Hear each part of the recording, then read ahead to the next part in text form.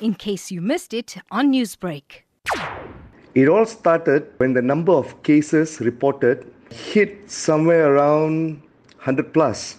The numbers were increasing by the day, and the government was forced to take some drastic actions. But what is happening in Malaysia is not a total lockdown. It is called MCO, Movement Control Order. So what it means is we are not allowed to roam freely or travel interstate. We are asked to be indoors and to limit our travels outside. That means going to the market, getting your essentials, or going to the clinic.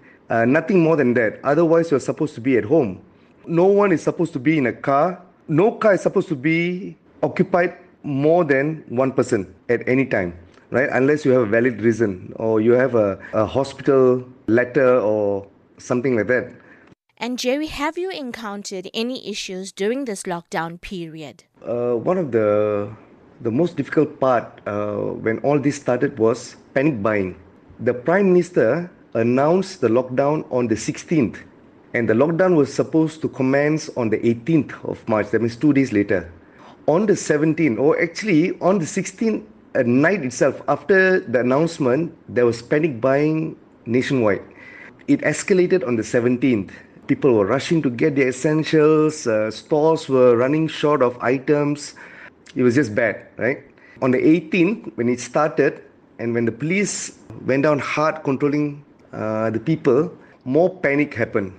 And this didn't really go down well with a lot of us.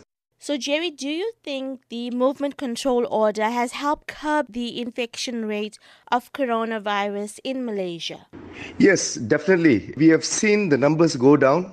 And are people adhering to the order? Most of us are adhering to the order, but there are some rascals here and there who flout the order, who get warned by the cops, but not on a large scale, I would say.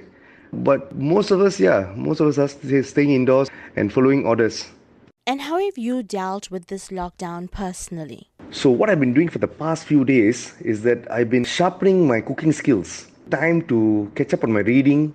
I used to be a gym freak, and ever since this happened, I've got to find ways of keeping fit and sweating it out within the confines of my apartment.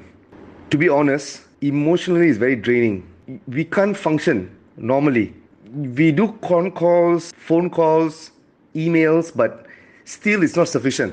And Jerry, how has being confined to your apartment affected you in this time?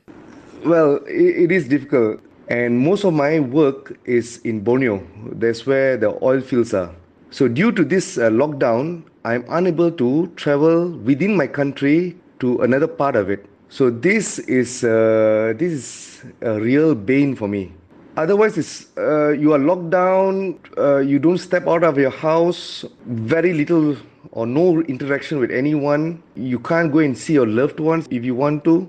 People are being affected, especially the small vendors, small businesses, mom and pop shops. You can't run your day-to-day business, be it food stall or sundry shops, your car workshops, nothing happens. So everybody wants to get this done and over with as soon as possible. Newsbreak, Lotus FM, powered by SABC News.